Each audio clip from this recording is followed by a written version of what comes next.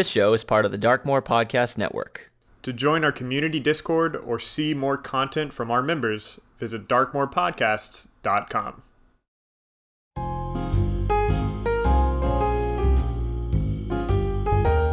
Hello, everyone. I'm John. And this is Stephanie. And welcome to Borrowing Brilliance, a new segment of Dragon Mind. In this segment, we borrow brilliance from some of the world's most insightful minds, using their ideas to better ourselves as game masters, players, and people. In today's episode, Stephanie and I revisit the 7 baby steps to masterful game mastering, with fresh experiences and insights to confirm and refine our understanding of their value. If you have any insights or questions, be sure to head over to the Darkmoor Podcast community Discord and let us know in the proper channels, or send us an email at dragonmindpodcast@gmail.com. To support this podcast, make sure to drop a review in your podcasting app of choice to let us know your favorite thing about Dragonmind. So, without further ado, let's get started. Welcome back, everybody, to another Borrowing Brilliance episode. John and I are here and super excited to continue the conversation about, my passion is obviously momentum learning systems, since that's my business and my life's work, but also talking about leadership and how to make your game at the table be an awesome experience for both you as the DM and your players by utilizing the idea of creating loops and spiraling up, and even sometimes down as appropriate. Or maybe we'll say, instead of spiraling down, spiraling up, and sometimes outwards, sometimes inwards, but constantly elevating the experience and creating more synergy at the table. So, in our last 2 Borrowing Brilliance episodes, we brought on Ken, who's Stephanie's partner with their consulting company, Momentum Learning Systems, to talk about 5-level leadership and the Momentum Learning Systems formula to create learning loops and spirals. And just a quick note about Momentum Learning Systems and the way we've been talking about it. What's important to us in any work that we do is that our lives feel integrated with the contributions we're making through the work that we do. So as we're talking about momentum learning systems, it's not about it being a pitch. This is something that evolved over years of teaching the martial arts and teaching a lot of different topics and working with teachers and business owners in a lot of different capacities. So really, we're talking about it because Momentum Learning Systems is the thing that integrates all of the stuff that we work on, from the personal growth and development to helping train leaders and teachers and better communicators. So I hope it doesn't feel like we're over plugging it. That's not the point. It's just kind of it's the center of gravity for all of the integrated work that we do. And that extends to Dungeons and Dragons. Dungeons and Dragons is a much a part of my identity and my contribution and interaction with the world as anything else that I do. And I've had some interesting conversations with people lately about life integration. But I just wanted to mention that as we go into it. We're not trying to overhype MLS. So one of the things we talked about, Ken, on his first of the pair of episodes was 5-level leadership, which was about recognizing the personal skills that a leader, and by extension, a game master, because like you've mentioned, Stephanie, a game master is really the leader of their table, whether they like it or not. These are the skills that one needs to cultivate in order to be effective at leading. So in other words, it all starts with you. The 5 levels stack on each other, which should sound similar to our first visit of the 7 baby steps, and cannot be skipped. Snags in the higher levels are indicators that there's work to be done in the lower levels. So, for example, one of the things we were talking about with 5-level leadership was level 3, which is learning how to be an effective communicator. And part of being an effective communicator is having really strong skills at being a listener, which was level 1. So if you're skipping the step of being a good listener, it's impossible to be an effective communicator. Just like the 7 baby steps, there's a reason I came up with the 7 baby steps the way I have, because again, you guys have been developing 5-level leadership and momentum learning system for decades now. In Loops and Spirals, which was the second of the 2 episodes, we discussed the learner-centered momentum learning systems formula for content organization. I do think momentum learning systems, the spirit of it and the center of gravity, like you mentioned, is bigger than just this formula. But the formula is a concrete way to think about it so that you can start implementing it and playing with it yourself. The formula organizes a learning experience into a closed loop, which we will talk about in a little bit, so that it's easier to reflect upon for both the teacher and learner, eventually building and gaining momentum, hence the name Momentum Learning Systems, to create a spiral. Now, one thing I did want to mention, we were talking with Ken after we had paused recording, and he was just mentioning, it's also good to mention that, like you said, Stephanie, sometimes you spiral down, and that's perfectly normal as part of the spiraling up process. Yeah, that's called being human. Exactly. And one of the examples, we'll use a martial arts example because that's our background, that we talk about is with sparring, where you're in real time, almost kind of playing tag with strikes and kicks. It's not as serious, and you're not delivering as much power as your normally trained martial arts. But a lot of times what happens when someone gets pretty good at sparring is they start to learn a new technique. Especially in our martial arts school, there's this footwork that Ken has been training all of the instructors to that we're imparting on the students. And one of the things a lot of the students have noticed is I'm trying this footwork that you say is amazing, but I keep getting scored on and it's not working out for me. And it's a great example of how there's a temporary spiral down where you start getting scored on more and you start performing less well because you're learning something new. But once you learn that new thing and you have it as a tool in your toolbox, you start to spiral higher than if you hadn't spent the time spiraling down at all. And I just think that's important to remember, because I know that in my experience, most GMs do tend to be pretty reflective.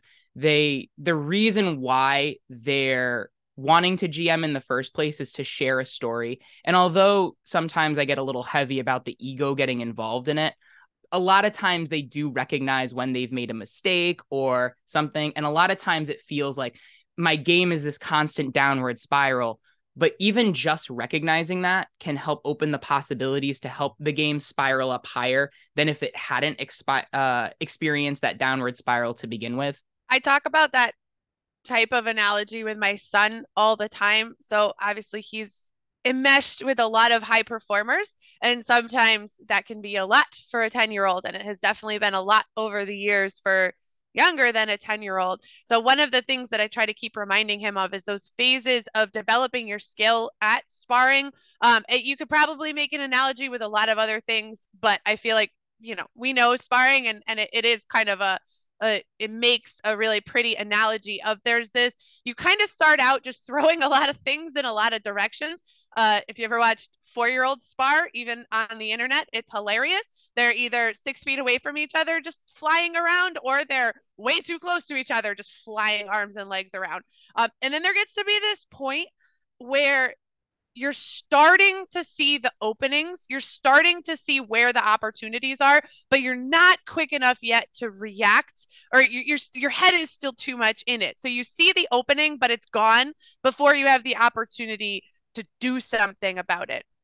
But you can't get to the step where you're taking advantage of those opportunities until you recognize that the gap is there, that the opening is there. So if you are recognizing the gap, you are on your way. That's a win. That's a part of the process to getting to the point where you can be masterful in the situation. So if you're recognizing, in hindsight, where the session started to devolve and go off course, if you're seeing that and reflecting on it, that's going to help you prepare for the next time that situation comes up. So don't get frustrated with yourself that you're missing the opportunity. that can have an impact on moving the situation in a positive direction, that's a step in the chain to move towards progress. So celebrate that success and then keep looking forwards to trying to take that opening when it comes a little bit more skillfully each time. Yeah, and one thing that as I was listening to you, it kind of flashed was sometimes these spirals also happen in the micro. Like you mentioned during the loops and spirals episodes, momentum learning systems occurs in both the macro and the micro. So there's the micro lesson of you can have a momentum learning systems loop within like 5 minutes in a 45 minutes martial arts class. You could also have the macro loop of taking a student from white belt to black belt or white belt to mastery.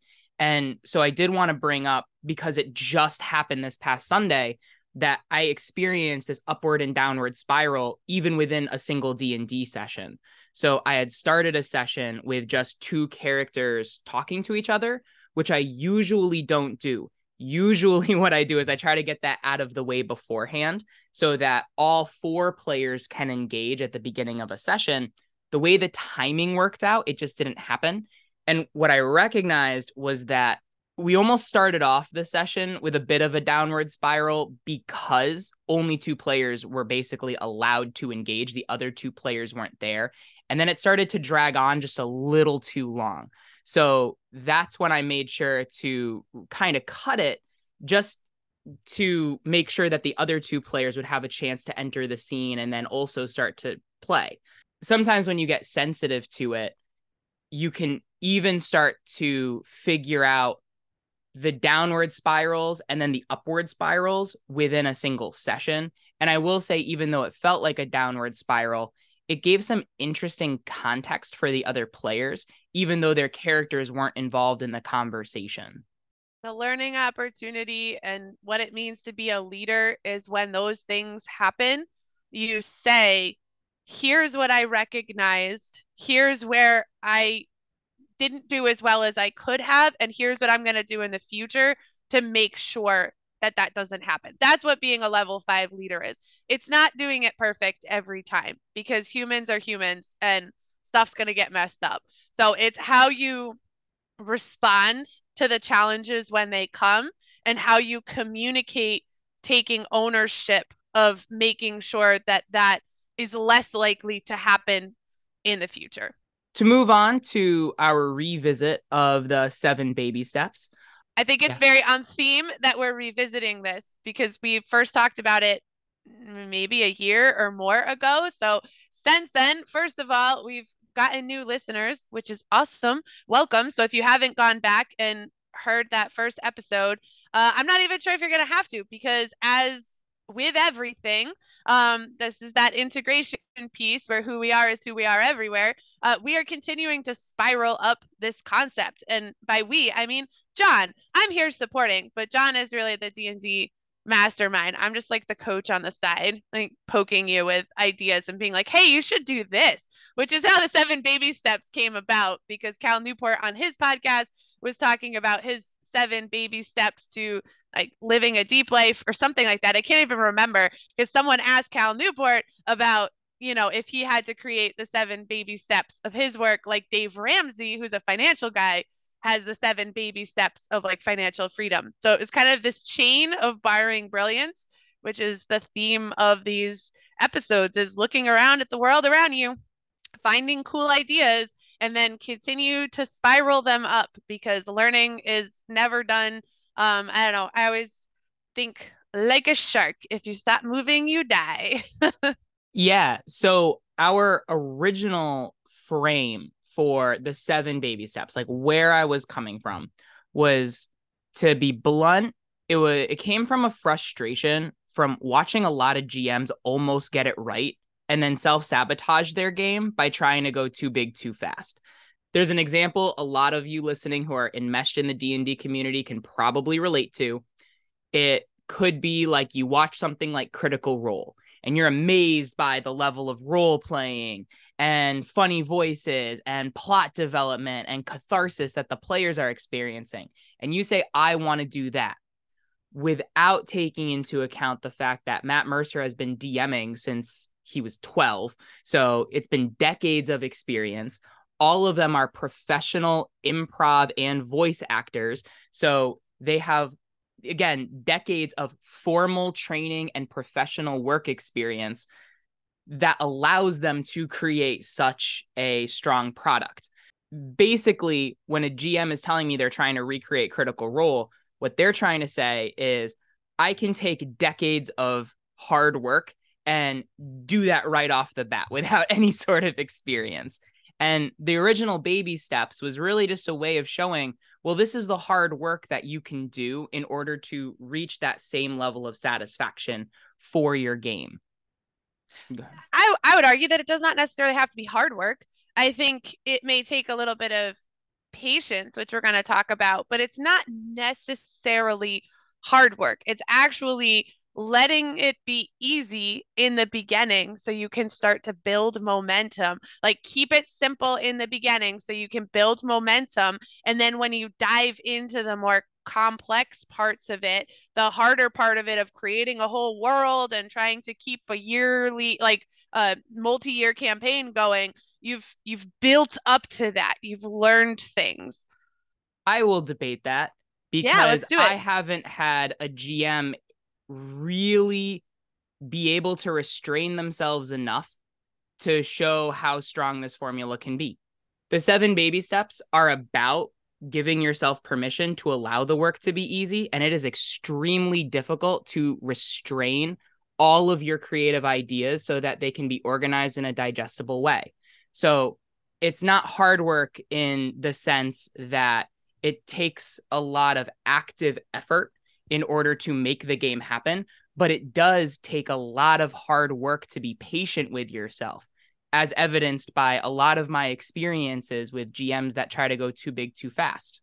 Yeah, we're definitely saying the same thing. There is a level of uh what maybe willpower and and kind of focus that is required, and that's where the hard work comes in. I just wanted to emphasize the fact that like baby step 1 is really easy. If you focus on learning the lesson that it's teaching you, the actual work to set up that first session should be a whole lot easier than setting up a multi-year campaign. So that you're doing easy DM work while you're doing some potentially difficult self work to focus on, reflecting, and you're focusing on you first as the point of impact, and then expanding outwards into the content of what you're providing your table.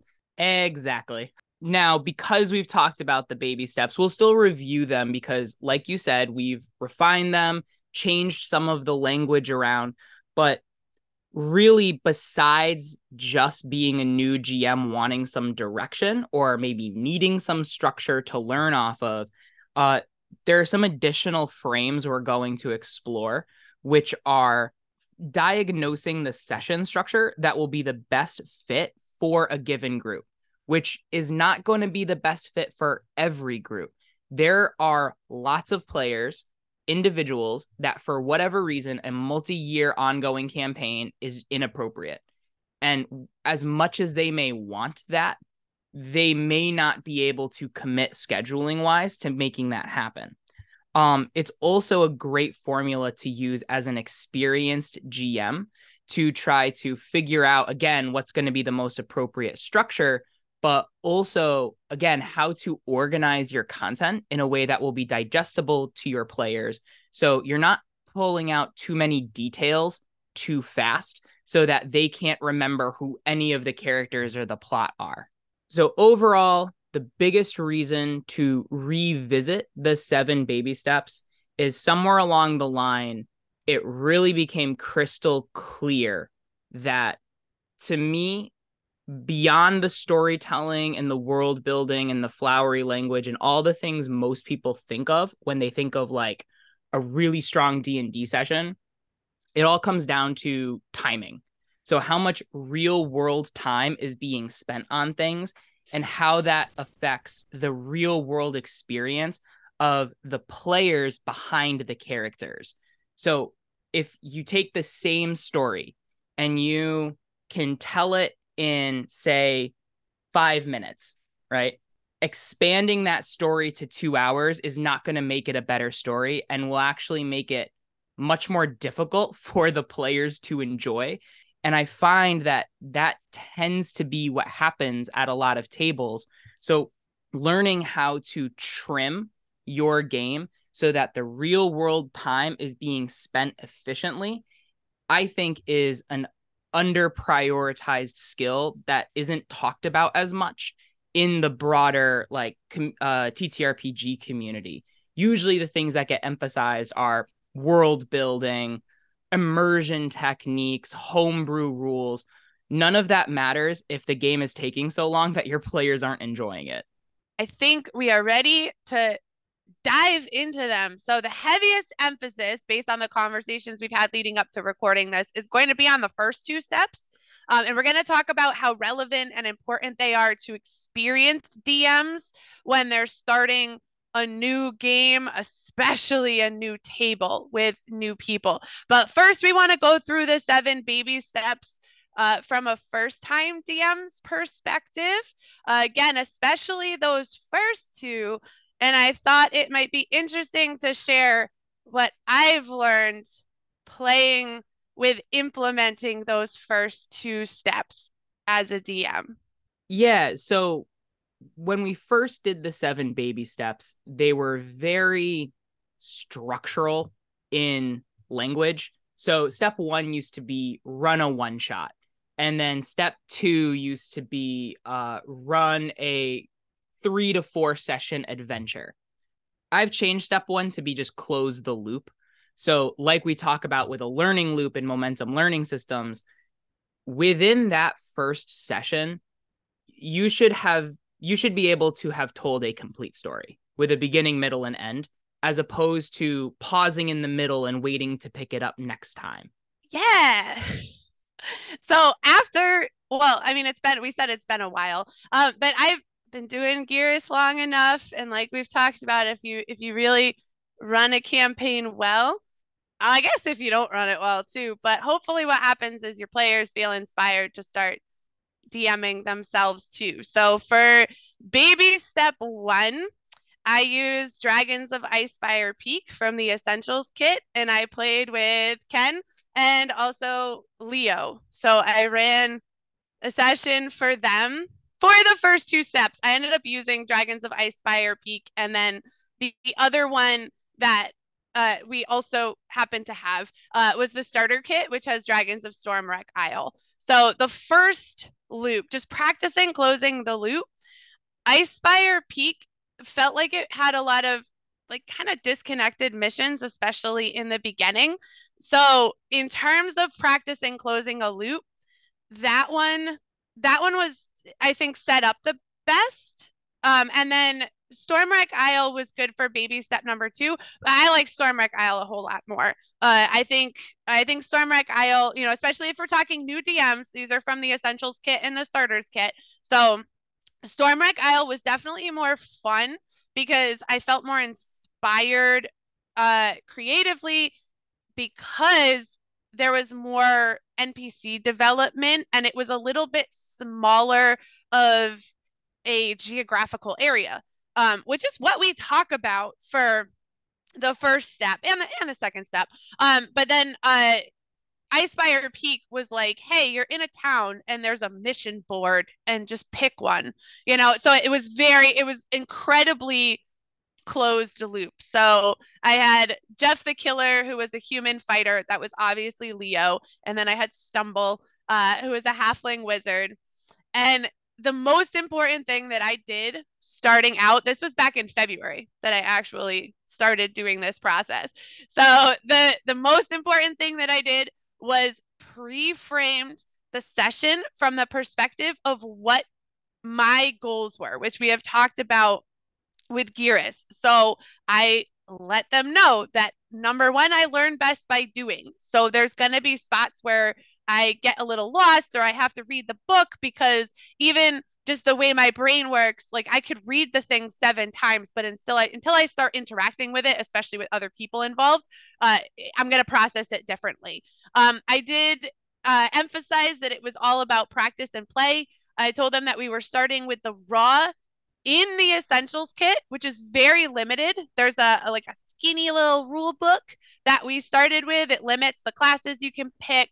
I do wish that I don't remember if the starter kit or the essentials kit uses pre-made characters. I did that for the first session of Stormwreck Isle, and I kind of wish I had done that for this very first session, because when you're DMing for the first time, I don't know, maybe it's just me, but all of a sudden, like when you have to teach information, your brain accesses it differently than when you're learning or just using the information yourself. So my wizard ended up with Eldritch Blast and Fog Cloud because I wasn't paying attention and my player wasn't super experienced. So, and it wasn't until the end of the session that I was like, wait a minute, like wizards can't do Eldritch Blast. So it really emphasized how like starting with a limited number of options is really helpful, because there's just so many moving parts. And if you've never done it before,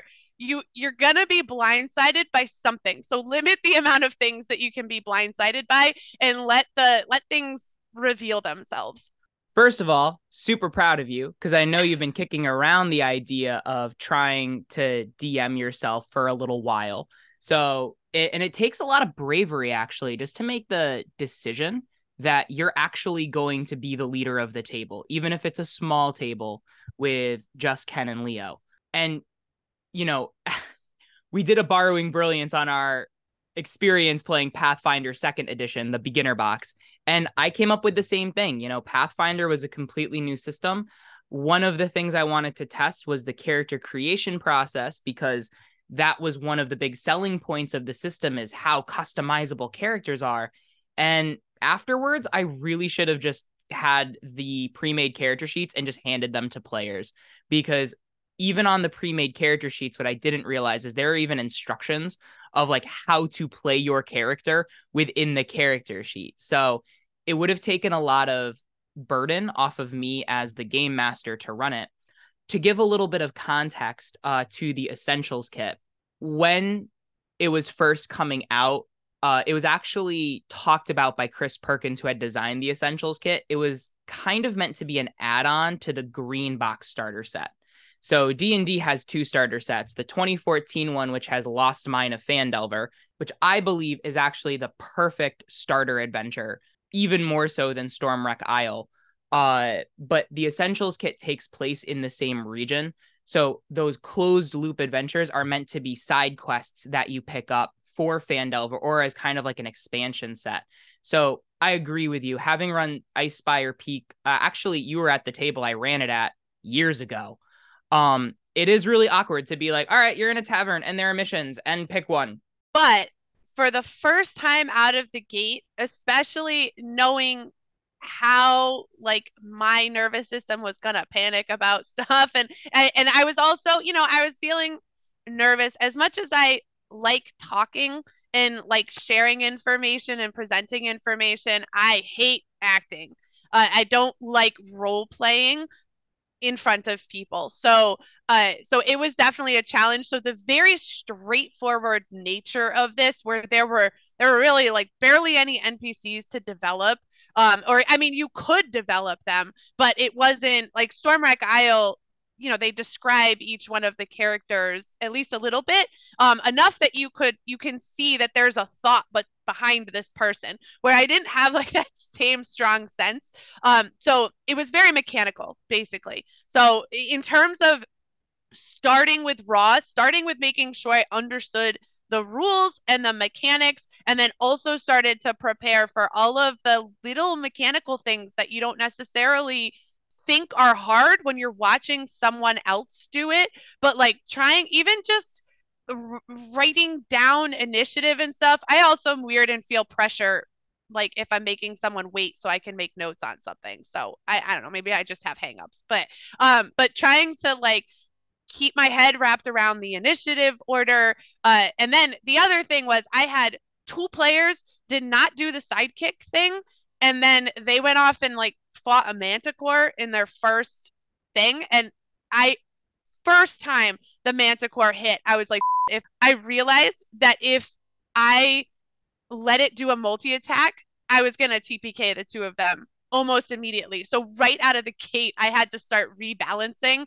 because even though that was a thing that they could go do, it was something that was said that was balanced. It was balanced for a party of 4, and I had half that size. So I had to basically have the Manticore's effects so that because my party was halved. So and it was, we ended up I ended up getting to do 3 times doing that closed loop thing. So I basically, it kind of built a little bit, but really the main thing that built was the little jokes that were coming out. Like there was a lot of shenanigans with burrowing chickens. I don't know why. It's because the people I played with are goobers. But that was an indicator that my players were being very supportive of my style and the choices and the goals that I had set in terms of like, this isn't going to be in depth. We're just going to have fun. And I'm asking for a lot of patience. So they made it fun for themselves by having this kind of like silly, imaginative stuff they were thinking about that was not important to the session. Uh, so and it just I felt very supported and we had a lot of fun. Yeah. Yeah. Oh, and I So did feel after running 3 closed loop sessions, I started to feel like I was ready for a more cohesive story. So I felt like I had done the work. I had figured out some little things like printing the map because drawing it was a pain in the butt. So I actually like printed a map and then because I'm supported by wonderful people for the people that know me. For Valentine's Day, I got a box of like tile things that you can put together. So we have some D&D minifigures, but then we also use Lego minifigures to do stuff. So I really recognized how valuable it was to do that prep and like make sure you are ready with the map because just drawing it and especially again, I panic when I feel like I'm under pressure and people are watching and waiting for me. So I found for myself, because remember, a huge part of this is learning yourself. The work that you may have the whole book memorized, but the work that you're doing is recognizing where your strengths are and where you need some extra support. So for me, I just really recognized how like if I had it all set up in advance and I knew what was coming, then even if I was taking time, I didn't feel bad about it because it was like, oh, I have something prepared for you. Let me get it ready, as opposed to being like, oh no, I'm scrambling,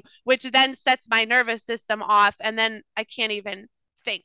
So yeah, so that was my experience with step number 1. yeah, really that's the value of the first step is because what you described, that like pressure is something every DM experiences. Some of us are just better at hiding it than others. But even when I'm running Geras, it's the same exact thing. When I'm like in roll 20 and getting the little initiative counter out and it's taking time for me to write down everyone's numbers, it's the same thing. You're constantly aware, how much time am I taking? Am I taking too long? And that can end up actually making everything slower. So part of the value of running a closed loop with a super simple story, like you said, is it allows you to discover what it's really like. That's what it's meant for. And when you're trying to both discover it and teach new players and then trying to build a world and trying to cultivate, it's way too much. So the idea is to make it as simple as possible so that you have the space to learn. When I talk about running very first sessions, you just beautifully captured the point that it does make it a lot easier on yourself if you're playing with players that have some experience. So if you've got players that don't know that Eldritch Blast isn't a warlock spell, because my guess is probably what happened is they looked at the arcane cards and just picked out the one that looked cool, didn't see That's that it said warlock exactly. only at the bottom. Yep. I know because he's done it before. But so then if you have someone that's a little more experienced, it makes it easier to focus on just you rather than also trying to teach others. The counterpoint that I would offer to that, depending on who you are and who you have, I didn't want to feel insecure by playing with people out of the gate who I felt like knew 10 times more than me. That was intimidating. So I kind of intentionally started with the 10-year-old because I felt that it was a safe space where if I made a mistake, I wasn't going to get rules lawyered. People get excited when they know things and they can help you. And I wanted to make sure that, especially, and this is partially my personality too, out of the gate, I wanted to limit the amount of pressureful things that were happening. So I wanted, honestly, people that had a little less experience than me so that I didn't feel intimidated by the knowledge and experience that other people had. And it's also a personality thing. I picked the people that are literally the two closest people to me because I knew that they would listen to what my goals were and then be very respectful and supportive of that. So I was incredibly deliberate in the choice that I made. I didn't just gather up random people that were willing to play. I made sure that they were heavily vetted people that I trusted as the right players for what I needed, and also, more importantly, the right people for what I needed to feel supported. That is a really good point, because thinking back to some first sessions that I was a part of, there are some times that there are like excited, experienced players that are so helpful that they're really unhelpful. So either they're all trying to talk at the same time to let you know where the rule is in the book and how you should be doing it. And almost it can get to the point where they're almost backseat DMing and trying to do it for you. And it is very difficult for a lot of people for that restraint. You know, we talk about it to just bring up the martial arts, for example. If you're teaching a new instructor how to teach, they're going to stumble over their words. They're going to forget little details. It's the same kind of pressure as teaching for the first time.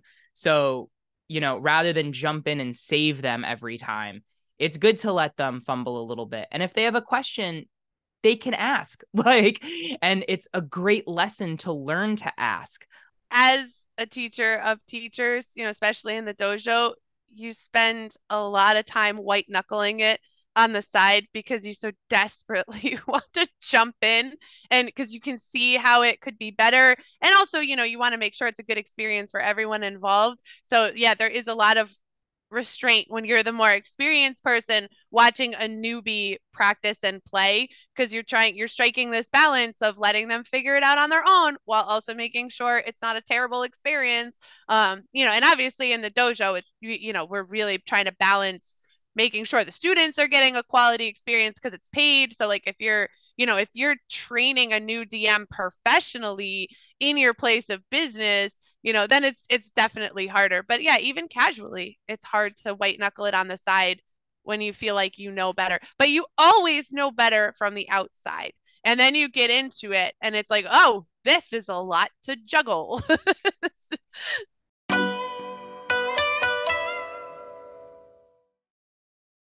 Well, Grimton, Melinde and Ulrich are gone.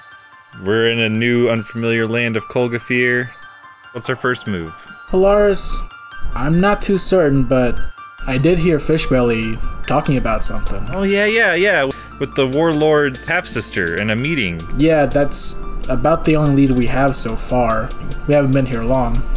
Might be worth checking out. Seems like a plan to me. Join us as our party explores an unforgiving region of the Cusp and allies with new party members in Arc 3 of Advantage, a 5th edition Dungeons & Dragons audio drama focused on storytelling and character development in the Darkmoor Podcast Network. Find us in your podcast app.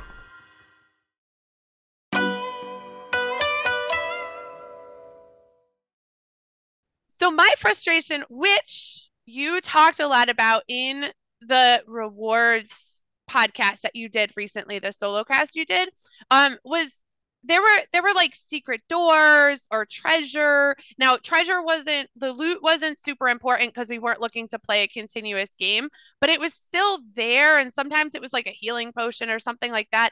And having to like make it happen that they would find the thing, like, especially if the secret door wasn't necessary, like positioning that to make them even know that there were secret doors. Why would they know to look unless, so there's a lot of nuance, I think, to how you describe stuff.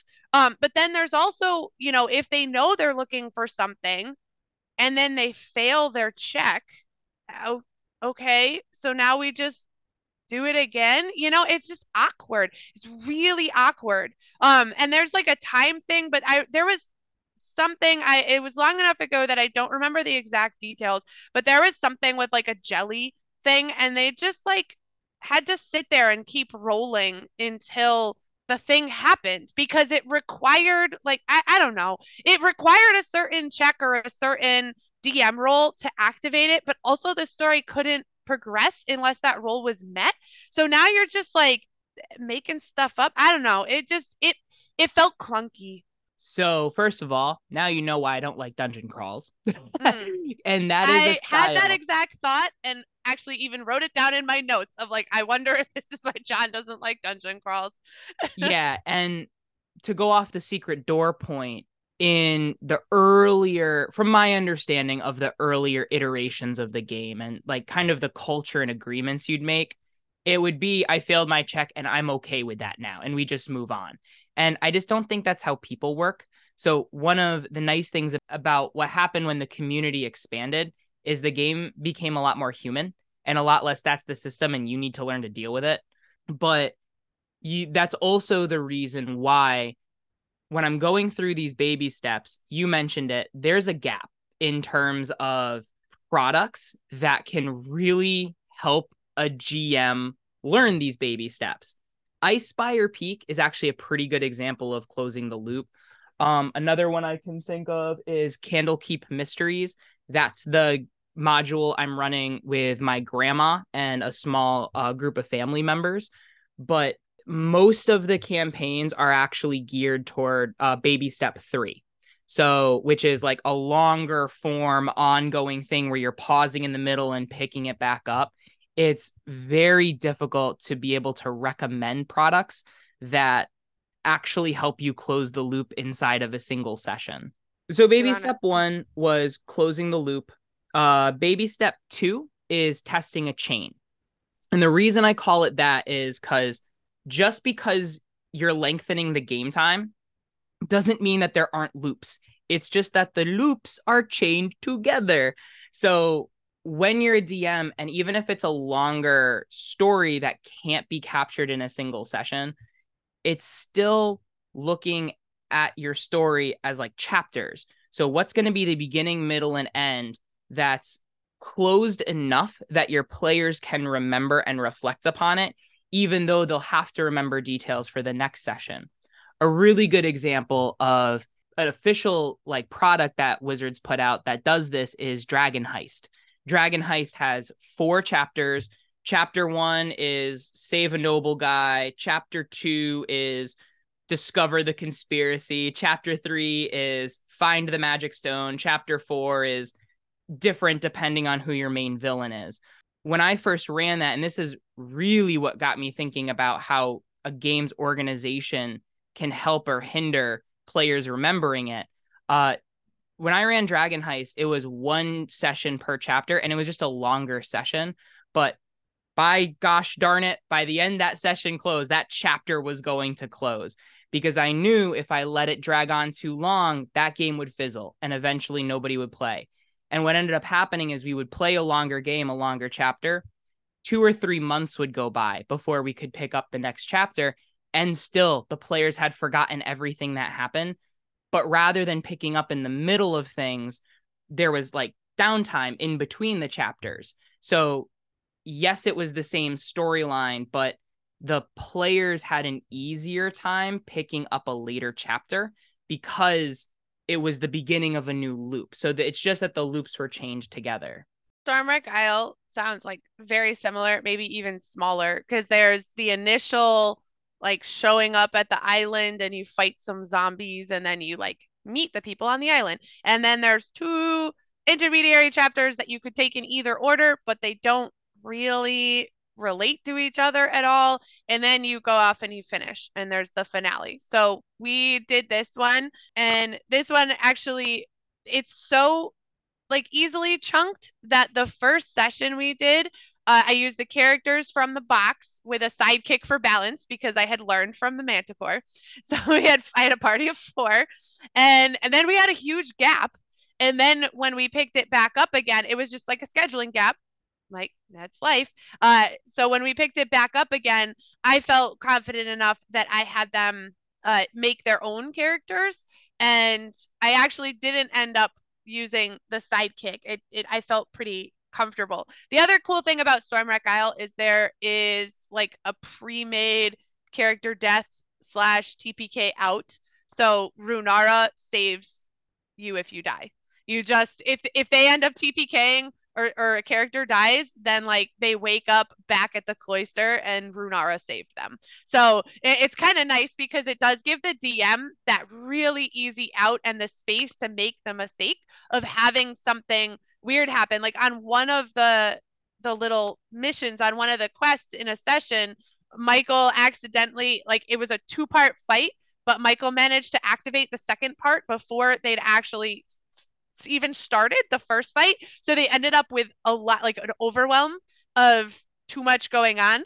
And Leo's character ended up dying, but it was fine because Runara saved him. So I didn't have to worry about that as the DM within this closed. So it was a like a 4 chain, maybe 5 if you threw in one of the little side quests they offered. It was a 5 loop chain, and it, within that, I knew nothing disastrous was going to happen that was going to make it so we couldn't complete the chain. And it also didn't matter where we stopped because each link in the chain was a closed loop. Would we have gotten to, the final thing that was hinted at? Maybe it would have been a little bit of a bummer if we didn't, but it was something where it was set up so that if it fell apart, I wasn't going to be devastated. My players weren't going to be devastated because we weren't that invested in it yet. I'm curious, how did your players feel about the fact that they could basically be saved if their characters die? Because I know that there is a pretty sizable portion of the TTRPG community where if they feel like their characters can be saved, they kind of feel like it doesn't matter. So I'm just curious, like, how they felt about it. It all came back to the human part of it, like the player human part of it, where I let them know what my goals were. It was more about them getting to support me than it was about them playing a character. So I made sure that I set our focus from the beginning. And they were excited for me. So like we've had conversations with Michael about how like the kind of like grungy sort of, risky campaigns that he likes it when player characters could die. But he totally understood and respected the fact that this wasn't that kind of scenario. This was not about playing D&D. This was about getting to help a friend learn how to DM. That's a different focus. And I made sure to set that out clearly in the beginning. And I made sure to pick players that I could trust, that when I was clear about what my goals were, they were going to support that. So I didn't put myself in a situation where I was going to have a grumpy player. I don't know that I'll ever want to put myself in that situation, but I definitely don't want to do it, in the first 20 sessions that I run. So to come back to the rename of the 7 baby steps, like I said, the new name of step 1, originally it was run a one shot, which again, it is kind of the same structure, but run a one shot didn't really explain the why as much as close a loop. So closing the loop is really like your first skill you're learning as a DM. Yeah, and where these can build on each other is both of the things that I ran were designed to be multi-session campaigns, but at any point I could have stopped. I think that's the important part is your chain. Even if you're starting with a chain in your the potential for a chain in your very first session, it's a short chain. And if all you ever did with that group was session 1, it would be okay. Everybody would feel like they were satisfied. It was pre-framed, like don't go too in depth with this character because you're not going deep in this chain. It's going to be a very surface level, me learning the mechanics and the dynamic of being a DM sort of thing. So it's creating satisfaction within each individual session. Correct. And the reason step 2, I call it testing a chain, is because a chain is only as strong as its weakest link. So the idea being that, like you even said with Dragons of Stormwreck Isle, you're testing a chain to see if it'll fit everyone's schedule. So a lot of times what happens is everyone gets really excited about an in-depth world and story in their character, but they don't actually know if the scheduling reality is going to allow for that. So no matter how enthusiastic they are about something, a lot of times what happens is, dance recitals come up, concerts, yada, yada, real world things that legitimately pull their attention away from the game and just lead to it fizzling. So you're testing a chain to see if the scheduling reality is going to allow for it. And sometimes it doesn't. So the nice thing about a short chain is if you have a part 1 and a part 2 and there's a long time in between the two, after you resolve that part 2, you go back to just going to closed loops. And also, it's okay if your game never moves beyond episodic closed loops. In fact, I would argue that's still what Geras is, even though we talk about it fulfilling all 7 baby steps. Really, it's just a bunch of episodic closed loops. But my grandma's game that I mentioned earlier, at some point, I made it very clear with all of the players involved, just this is not going to go beyond episodic closed loops because we meet so infrequently. And I tested a chain with them too, with Lost Mine of Fandelver, and they just kept forgetting what had happened the session before so much that I'm like, hey, listen, it's not your fault that you're forgetting things. We're meeting very infrequently.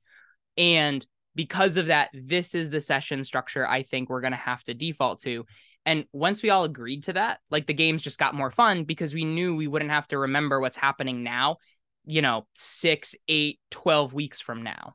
Like I said, we had a huge gap between the first link of my chain and then the next 4 links of the chain.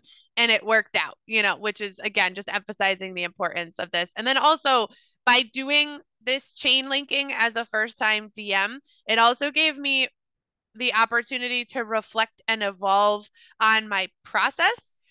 So with Stormwreck Isle, I did feel like I felt more supported by the module to start to figure out how to prep like in my own style. So because there was more specific direction on like the NPCs and there were less locations and stuff to worry about, it was a smaller map. It made it easier.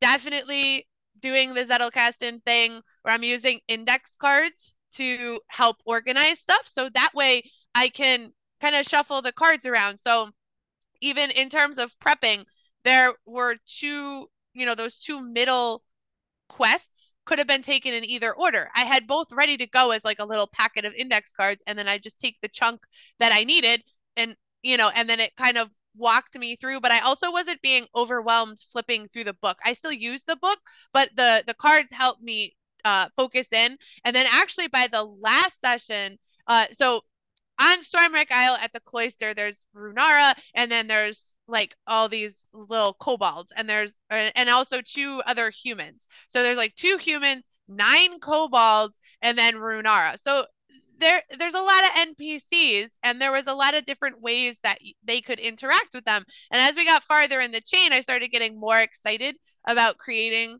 that interaction. And one thing that I did that helped all of us, actually, that my players even commented on how helpful it was I created just like I took an index card and cut it into 4ths. So it's really small. I just put the NPC's name and then like 2 or 3 identifiers, because the module was like, oh, this one talks a lot and this one has insomnia and this one's a tinkerer. And, so I took those things and I put them on the card. And then I actually drew out, for the last session, I drew out the map of the cloister. And then I put the little cards where the people were. So even instead of just a minifigure, there was like this little shorthand reminder for all of us of who these people were, so we could reimmerse into that character. Because basically I had to be prepared. I actually didn't even think of it this way. And any experienced DM is going to be like, duh. But I had to be prepared to role play one of 12 different characters and get into that personality. And I was it was a small chain, so I didn't have them all memorized. Some of them hadn't even been interacted with yet. So it made it, that prep made it a whole lot easier to re-immerse into the characters. And there was a lot more role playing in the last session, and I started to feel really excited about trying to run it again because I felt like there was more I could have done in the earlier sessions. And I actually, even in the last session, I set it up in a 3-act structure like you do with Geras and Ian does with Corsara. So the first act was like social interactions to discover motivations and kind of plant the breadcrumbs that would point to the final battle. And then the exploration was using those motivations to have the conversation with the quest giver. And then there was a piece they had to go investigate. And then the final part was, oh, actually, this was the lead up to the final session because we didn't have enough time to get the final battle in. So I threw in a side quest. So the third act of that session was travel and then a little side quest battle with an owl bear, which ended up being a little bit of a mistake. I think of it because it taxed their resources in a way that was not optimal going up to the final battle against the big bad guy. So I did, because it was a chain and it was all about practice and play. After that owl bear side questy encounter, when we came back to do the final session with the big bad, I was like, just pretend you got a long rest because I don't want to deal with it. The point of this game is not for you to be resource poor. The point of this game is for us to have fun and me to learn how to DM. And I did not set you, the choice I made did not set you up well for what was coming. So I made a meta pivot because it was appropriate to the goals of the game. The rules didn't matter as much as the experience at the table. Key thing.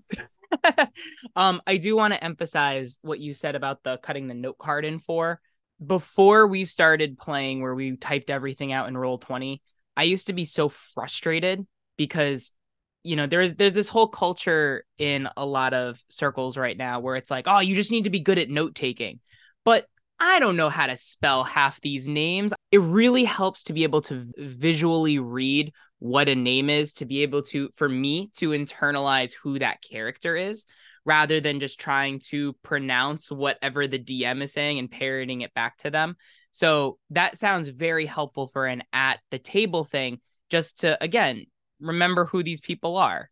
That also just made me think any effective organization often has a designated secretary for meetings because it is ridiculous to expect every single person in the meeting to take comprehensive notes of what's going on because that's not everyone's role. So as the DM, if you're the one prepping and having the notes, then what is the problem with having some sort of little like trigger? I'm not saying do all the work for the players, but just being like, hey, remember these 5 kobolds? I know you haven't interacted with them all as much, so you may only remember this one, but these other 4 guys, just based on the downtime we'd have, you'd know these few basic things about them. Like give them that little bit of entry point. Like it's kind of like doing a recap at the start of a session. And just it's ineffective to expect everyone to take perfect notes. So within reason, you can give your players those little recaps and those little reminders. You already have the notes for you. Why not just share some of it? Like, so Mila is a tinkerer and she's kind of grouchy, and as a winged kobold, her like wing is tore up, and now that's going to trigger like, oh yeah, I had a conversation with her and I learned this about why she's injured and can't fly anymore or whatever. Like give them those little trigger points so that they can remember and refocus on the information that's important, because we're not completely immersed. We're not having all the sensory experiences to remember all of the things and re-immerse when we come back to a session. Another thing that I did do, which is kind of a counter to that, was when I did the recap, especially for the last session, I asked my players questions to trigger them on the key things that they needed to remember. And I had them remember what happened. And then if they didn't remember what happened, I let them know. Like I filled in the gap for them, but in a very respectful way. It wasn't about grilling them or making them feel bad if they didn't remember stuff. It was just like, all right, do you guys remember what you're doing? Do you remember who it was? Do you remember, what advice they gave you? And then it started getting their wheels turning and getting them into the mode of number one, the immersion, and then number two, just speaking up and engaging. I have definitely shown up to tables before where my head was still on all the garbage that happened earlier in the day, and it would have been helpful to have a 5-minute recap conversation rather than just getting it dumped on me, having the pattern interrupt of someone being like, hey, what do you remember from last time? What mattered to your character at the end of the last session? And then I'm like, oh, yeah, we did that thing. And then that funny joke happened. And then, my character was ticked off at this other person. And now I'm starting to think about the game rather than think about the work I didn't get done today, or, my kid being grouchy, or the fact that, my cat peed on something again. Like I just gotta get back into it. So help your players do that. And that's what I love to do with momentum learning systems, is figuring out how to organize the content and set up the environment so that it's fun and engaging and you can just dive right into it. So that's definitely a part of the DMing experience that I'm enjoying playing with. And I think within Dragon Mind we could probably come up with some pretty cool resources that could help people. Yeah. So actually, to go off of what you just mentioned about the environment and creating the conditions so it's easy to learn, to go back to the baby steps as we're redefining them. Step 1 is closing the loop. Step 2 is testing a chain. Step 3, which used to be run a closed campaign with a leveling progression, I'm just renaming it to lengthen the chain. It's the same kind of structural idea, but the idea is a lot of groups do enjoy the ongoing, longer form story. So once you test a chain or test a few chains and can confirm based on your players' decisions and actions that they can and will commit to the scheduling demands that a longer campaign has, then now you can actually run that longer form campaign. And I think one of the biggest changes was actually step 4, which, rather than thinking of it as this is where you create your custom world, what I've changed it to is tending the garden in the larger loop. And it's exactly what you're saying. It comes back to restraint. I've actually seen this happen too, where a GM is running like a module, something that's set, and they do a really good job organizing the content, running the combats. It's a really fun story. And then they're like, oh, I got it. The custom world of my dreams. And they go too big, too fast and try to introduce too many NPCs and too many factions and all these countries and continents and all this stuff. And it's not about fire hosing. It's tending to the garden. So it's the right amount of water and sunlight shown on a flower to let it grow itself. You can't force a flower to grow just because you want it to. And I will say that this all started, the tipping point of being like, fine, I'll do it, was because a world started to build itself in my head. And I still, as we're talking about this as a first time DM, it did come from the place of having a big creative idea. And I forced myself to do the work. And also, it does lend itself to my personality as well. I wouldn't have wanted to dive in full bore. I would have wanted to use the I like building off of existing structures and then finding my creativity from that. But I think this system was, I think following the steps, and then as a first time DM, having someone else give me the framework of the material the first time through the loops and through a chain, and probably a couple more times before I'm ready to start tending the garden and introducing my own creative ideas. But it was the thing that sparked it was the conversations about race and versus species versus lineage, and just thinking about how multiple intelligent sentient beings could evolve in a world and then interact with each other, just thinking of it of, where did all of these different species come from? And not just the fact that they exist in all their cultural lore, but like how did it happen? Because when you're talking about species, you're talking about biology. So how did that happen? And that started creating interesting questions. And then a world just kind of started to come out of it. So I have the beginnings of a reference doc. Well, and that's to when you're at this stage too, at the tending to the garden, I find that the structure of your game doesn't become longer than the lengthen the chain step 3. In fact, it almost goes back to step 1 structurally. So you have a custom world, you have characters and villains with motivations and factions and all these things running around. The way that you build the world in your player's mind is you have to plant the seeds and then tend to them so that they'll grow over time. But you start that with closed loops.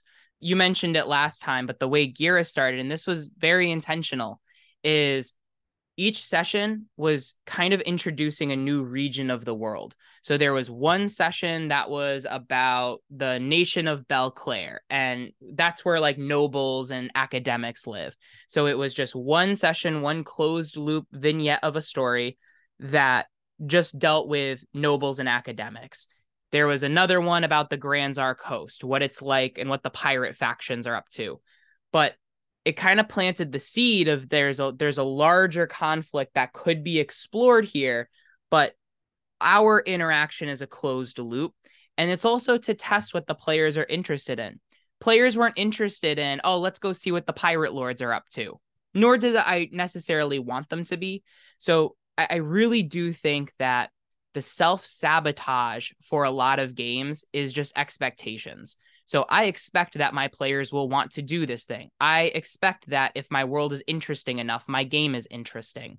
So it's trying to shed the expectations to be open for what your players want. And a lot of times your players' ideas are better than yours to begin with. There's a quote soundtrack that I love that says, all frustration comes from unmet expectations.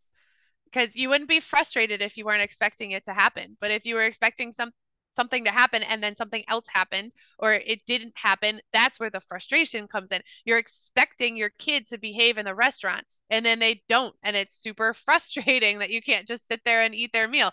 Maybe if they're a year old, you should expect a 50% chance you're going to end up out in the parking lot while they kick and scream because they're a toddler, and if you expect that your game is going to run perfectly and your players are going to love the big bad and the story that you present to them, then you're going to feel really frustrated if they don't care. But if you go in with the expectation that you're going to have to set a compass and help them learn why it matters, help them enmesh in the story, and that it's going to be a dialogue of conversational learning, if your expectation is that it's going to be something that you create together and a path that somewhat reveals itself over time, that maybe you have a direction you want to go, but you understand that the details are going to evolve as your players contribute. If that's your expectation, now there's going to be a lot less frustration. Actually, because one of the things I've been thinking of, if you hear close the loop, you kind of have an idea, but what is the loop? And I really think the loop is pretty simple. It's test and discover. So you're using the loop to test something out, test what it's like to be a DM, kind of like an experiment. You have to just kind of know what you're testing for. So I'm testing what it's like to be a DM. I'm testing what my players are interested in. I'm testing out a part of my world. And then you're discovering how well it goes, which informs the next test. I think a loop from a story perspective is making sure all the questions are answered and that, any character, I'm trying to think of how to say it without using the word loop, but anything that gets opened with a character, like everybody's safe. There's no one that there's no one in danger that needs saving. There's no questions out there that are unanswered. So like the very first session I ran, it was go help the healer lady who lives at the windmill.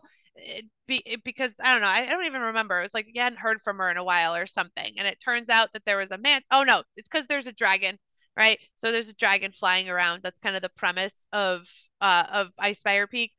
So you have to go warn her about the dragon. So it's literally just warn her about the dragon. When you get there, there's a manticore. Oh no! You deal with the manticore. You tell the lady what she needs to know. You return to town and get your gold. Closed loop. It's done. There's no extra questions. Is there more? Could you go back and talk to that lady again? Is that whole dragon thing resolved? No, but we didn't really open any loops with the dragon thing. It was just a thing that happened, that it was a constant in the world at that point. So it wasn't some big unanswered question. The questions that were opened were closed. We took care of business. We checked all the boxes. We can go home now and we can rest easy. Yeah, actually, step 4 is also once you get good at closing loops, I almost kind of wonder if there's like a 4A and a 4B when you're thinking of step 4, because I can't think of another step where it's appropriate to put this. It actually comes back to something you just mentioned, which is in a lot of TV writing, there's an episodic plot and an overarching plot. And a lot of games think mostly about an overarching plot, but what we're advocating for is also having an episodic plot. So The Office is a great example where in a given episode, there's diversity day, right? So there's that closed story loop very early on. The overarching loop that gets you coming back is what's happening with Jim and Pam, but you're just touching on it. There's some unanswered questions of what's going to happen. But like you said, there's nothing immediate that hasn't been resolved. So the idea with like kind of like step 4B, like when you get good, like your players are responding well to your world, you've tested some things, you've discovered that they love it, is you do have the closed plot, save the lady from the manticore, but there is that unanswered question of what is the dragon up to? But the dragon's not presenting an immediate threat. It's just, what is it up to? We don't know. We'll find out next time. But you still have a closed loop you can look back on. I get really frustrated with TV shows when they start out being interesting because they're 80% or 90% closing a loop within an episode.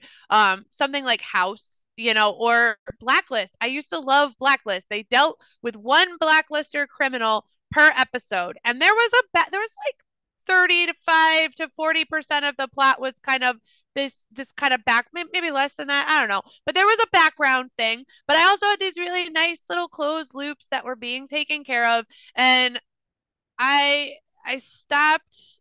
I don't even know what season they're on. They're on like season 10 or 11 or something, and I stopped somewhere between 8 and 9 just because it was so much about just this ongoing stuff. Like they just kept opening more loops, and every one of the reoccurring characters had some sort of like dramatic, tragic thing that they were dealing with that was just getting worse every episode. They were running multiple consecutive loops, and it was too much. It wasn't fun anymore because it was more about creating tension and drama than it was about closing the loop and making you feel good about it. It's television. It's supposed to be relaxing, and there's an element of that to D&D as well, where people should feel excited. There should be that piece that points forward to the next session. But at the same time, if nothing gets resolved, that creates stress just within our human brains. If we just constantly have all of these open loops that we're trying to track, David Allen's Getting Things Done, like the productivity guru guy, it's all about closing loops, making sure that your system supports and tracks all of the things that you need to do so the right information shows up at the right time, because our brain will stay stuck on the open loop until it gets closed. So if you never bring your players to satisfaction, they're going to start to get frustrated. Yes, actually, on what you just said, the 7 baby steps was largely to answer the question, how do you keep a game from fizzling?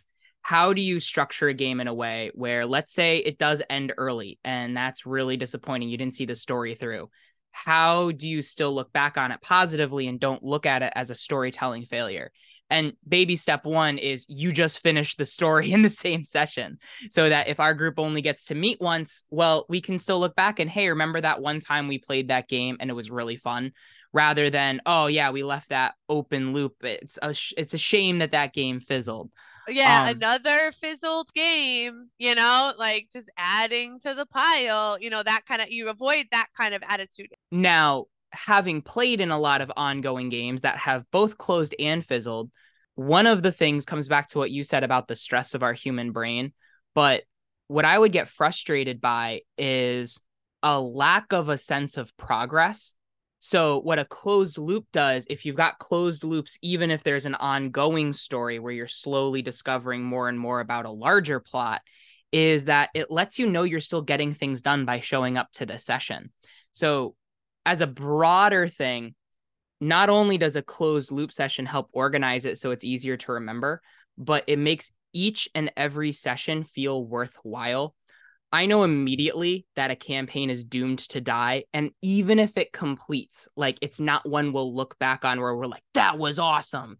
Because when you miss a session and you come back and you ask, what did I miss? And the answer is, we spent 2 hours talking to an NPC. It doesn't feel like the time is being spent worthwhilely. The reason why the closed loop is so strong is it makes you feel like every single session you show up to matters. And if you miss, it hurts. Not because you're missing out on the larger plot, but because you missed out on the fun of closing another loop. It feels kind of incomplete. Those are kind of my thoughts right now on step 4, planting the seeds, but also playing with closed loop plots with 5% development each session of a larger overall plot. The last 3 baby steps conceptually are largely unchanged. The language has just been shifted a little. Step 5 was cultivate a particular culture. The only thing I added was intentionally.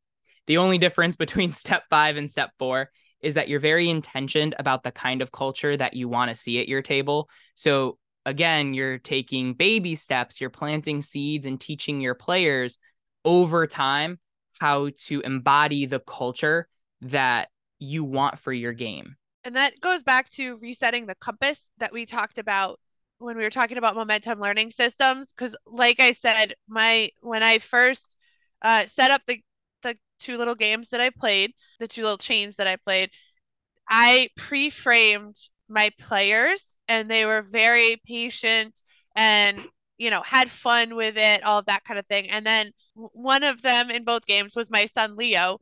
And at first he was really excited to support and engage. He's not as in love with the slow pace of D&D, like slow compared to video games, as I would like him to be. We'll get there maybe. But so he started, by the last couple sessions, he started to get a little bit loopy. So there's planting the seed, but then you have to, I like the word cultivate, because you have to keep working to help nudge people in the right direction. People may agree. So let's say in Geras, you established from the beginning that everything was going to be written. And then if you had a player that was starting to do more things out loud than they were typing it in the chat, you have to cultivate that culture to a degree. Or if it's things that we're doing where we're engaging in betweens, some people may need a little bit more nurturing into that. And then if they're not willing to engage with it, then it's a matter of deciding whether or not they should continue playing. But as the DM, you can't just be like, all right, my rules are we write everything and you participate in the in-betweens. That's not realistic. You're going to have to continue to cultivate those things. You're going to need to encourage people. You're going to need to nudge people in a direction if they start to drift off course. Like, there are definitely times where we have out loud conversations as we're trying to figure out, like, understand the situation. And then there are times where you'll type in the chat, what someone said out loud they were doing. There's other times where you'll say, hey, can you type that in the chat? And we're like, oh yeah, and that's part of cultivating the culture. If you just let it go, you get what you tolerate. If there are people that are behaving in a way that doesn't match your culture and you don't do anything to nip that, it's going to start to move in a direction you don't want it to go. So it's constantly tending to the garden and moving things in the direction that you want them to go. So like putting the pole on the plant so it grows straight. I don't garden, but I know you do that sometimes. Like or the little cages for the tomato plants to help them grow tall. Yeah, all right, this is going to sound harsh, and the what I'm thinking isn't as harsh as it sounds, but also it's like weeding. So like you've got to remove some weeds to allow the space for the plants that you want to grow. And that isn't to say you need to weed out your players or anything, but it's like Ken said, it's nudging back to alignment with what the compass is. Another much harsher than it needs to be or should be founder of the system that we train, Fred Villari, and then also our teacher, John Fritz.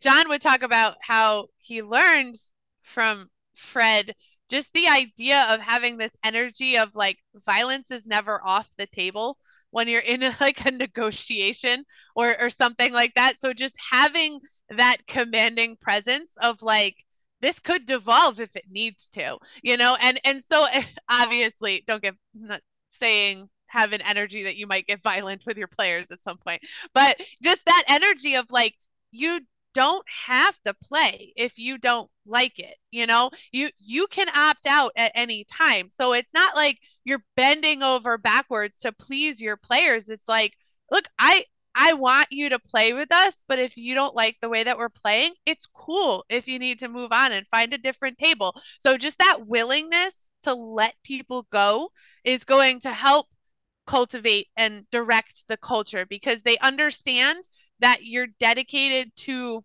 serving the majority. And if there's an outlier that needs to be weeded out, you're willing to do that. And not even serving the majority, serving the highest possible game that you're able and excited to deliver. The reason I say it like that is I just remember a conversation with Joe from Advantage, and what they were saying was Advantage, like the cast is 4 players. It's the 4 players they could trust to manifest the game that they wanted. And so sometimes like at Quester's Way, we had like 30 people that could have been part of this game, but sometimes you're not serving the 26, you're serving the 4 because those are the players that are aligning with your values and aligning with the game that that you as a DM can deliver for them. That is going to be so much greater than if you were trying to accommodate the other 26. I absolutely agree. And I was thinking about saying principles. And at the same time, if the principles that you choose, the game you want to play, nobody else wants to play, then you don't get to play. So there's a point of there's this balance, this dichotomy of figuring out what game you want to play in service to others, so it's not just all about you. You're thinking about how, looking at the game you want to play, the types of people you like playing with, which means they probably align with you to some degree if you like playing with them. And then how can you best serve the majority? Meaning like if it were like a company, like you'd own 50% of the stock, you know? So it needs to match what you're looking to do. But then if you literally can't find anyone else to play with you based on the principles and your version of like a higher game or whatever, then the problem's you. Like you're gonna have to make an adjustment. So it is absolutely a both and I'm glad you made that clarification. And the other thing I want to acknowledge is that it's hard. Like having a player in your game and coming to the agreement that the game or the table or the group isn't a good fit, it hurts. And it feels like a spiral down. And my experience is that it ends up as a spiral up. Again, if somebody isn't a good fit, it's unfair to both you and it's unfair to them to try to keep mashing them in when it's agreed upon that it just isn't working out. And that's why it is so important to make sure that you have closed loops and chains, even when you're running a multi-year campaign. If you make sure that every once in a while, like the way that gear, not to be like, Geras is the best thing in the world. But there's a lot of thought that went into it. And there are times where we close loops within a session. And then there's also seasons, like books, that are like 10 to 12 sessions kind of, all put together. Basically, there are off ramps. So if you never close a loop, no one can ever leave because they're going to mess up the story. There's things they never finish. But if you make sure that there are break points, there are ends to your season where there's still something to look forward to, but for the most part, everything's kind of settled. That's your opportunity to hit a reset button. So create opportunities for yourself to off ramp a player if necessary, or for a player to off ramp a character that is no longer interesting to them. Because if their player is constantly immersed in the story, then they never get a chance to move out. And obviously, I've heard of plenty of ways that people do this within campaigns where they'll close one character's loop while everything else is still going. But it's just good to provide those moments of little like respite where swaps can be made, whether it's character or player. To come back to it, you're intentionally cultivating a particular culture.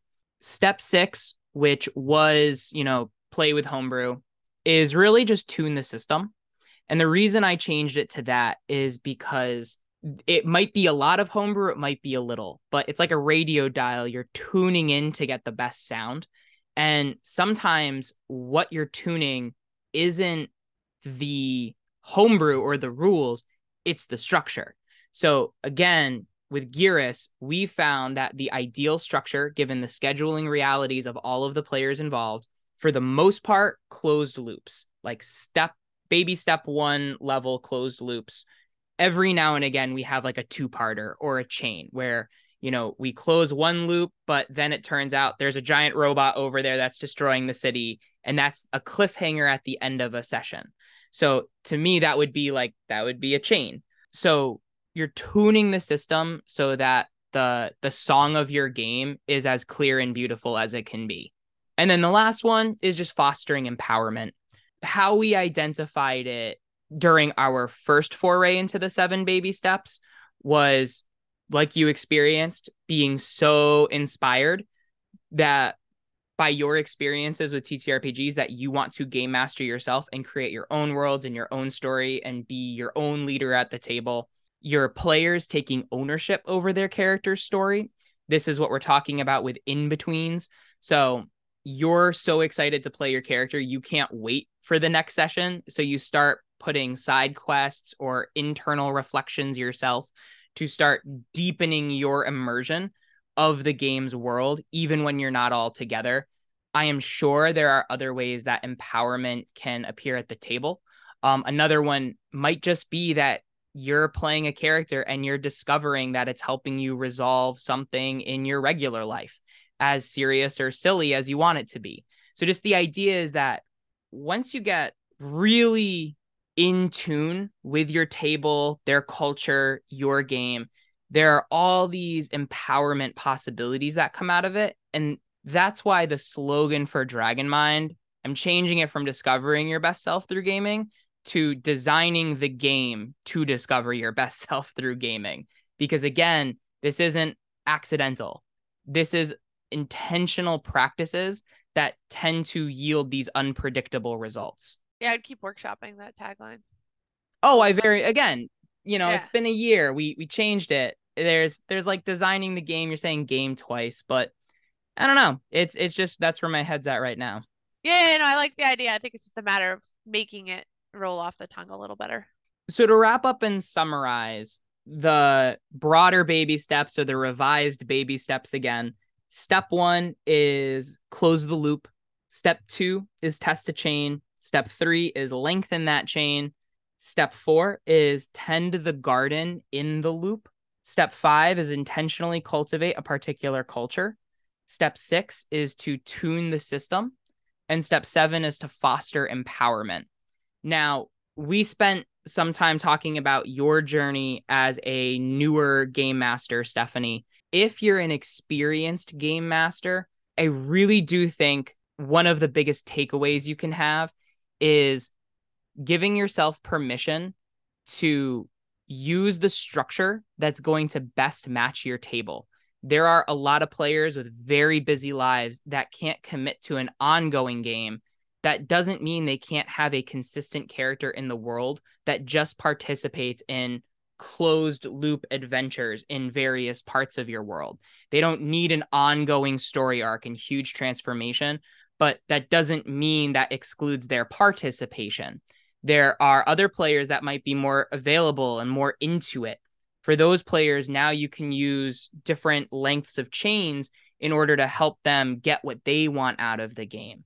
So even after you've learned how to successfully do the first 3 structures, loop, chain, longer chain, once you're starting to hit step 4, step 5, and step 6, it's more the mindset you're going into in choosing the structure that makes sense.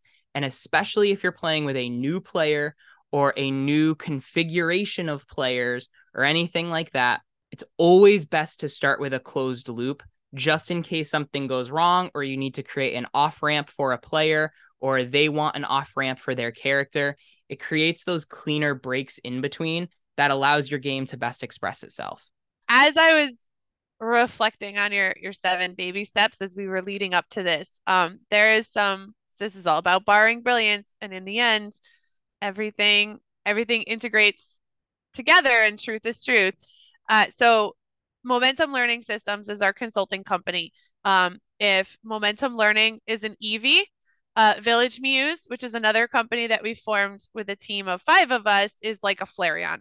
So it's basically an evolution that grows out of Momentum Learning Systems. It's a company that does consulting on a more comprehensive scale for businesses and solopreneurs than what we do in Momentum Learning. And it also has the potential to turn into partnerships. But here are our 3 main phases of what we do to help companies figure out how to move, how to grow their business or how to expand their business. Because really, it's the people that have a really awesome human-centric product that want to reach more people. We help them expand that impact. So phase 1 is value clarification. We get them to identify a minimum viable product. So that would be like a test class, like a closed loop. And then we help them define the scope of work. So get a picture of what the potential is and start to understand what that actually means. And then we also, within that phase of value clarification, we're also looking at, outreach explorations and referral programs, which doesn't quite correlate as closely to this. But that first phase is those first 3 baby steps of clarifying value and kind of creating some definition of what it is, what it means to be a DM, what it means to tell a good story, what it means to close a loop. Like, make sure you can do it. And that's the thing that we've been talking about. We have one client that we're working with right now that's got a lot of potential to benefit a lot of lives. And they're really excited about working with 250,000 veterans. And we're like, have you done a class of 25?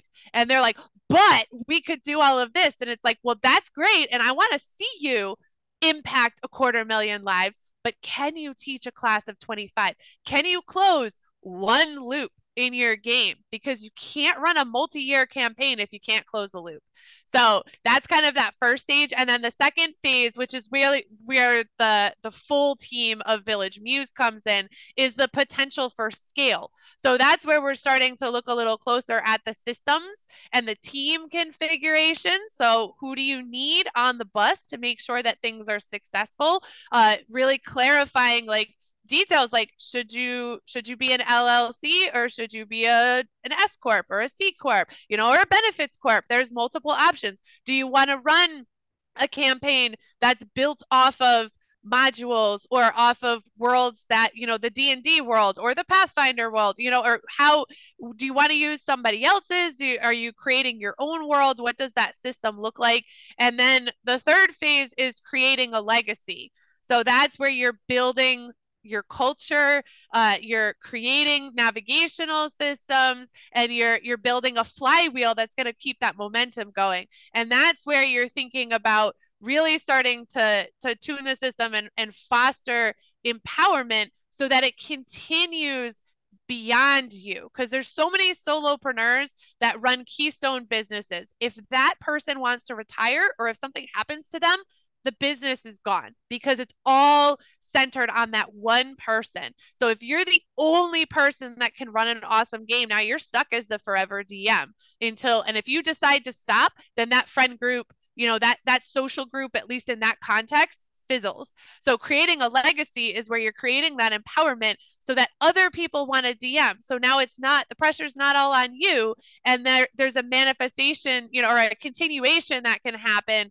where if you decide that you can't invest the time in DMing anymore, someone else in your group is like, you know what, I want to give it a go. And now you can show up once a week with your character sheet or once every other week, and that's all you have to do. And the game continues and the social group continues, the table continues, because you've created a legacy in your culture. So it's just interesting how these two things correlated exactly. And that, to me, when something integrates like that, it really demonstrates that there's a truth to it. Because if it works in Dungeons and Dragons, and it works in business, and it works in, it works in multiple industries, whatever, it works in terms of growing yourself as a human, that's when it's true, when it resonates on multiple levels in multiple situations.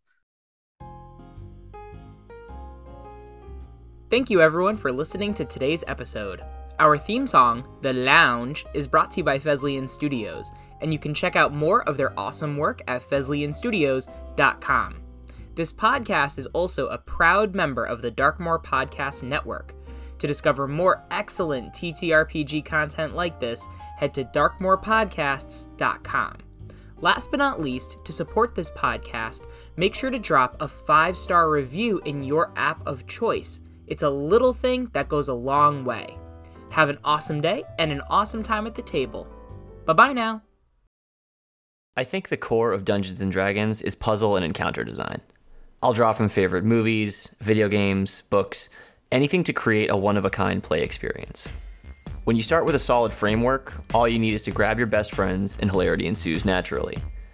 I'm Sully, Dungeon Master and host of the podcast How Friends Roll, a 5th edition actual play podcast of micro-campaigns featuring a rotating cast of characters. Come join our table.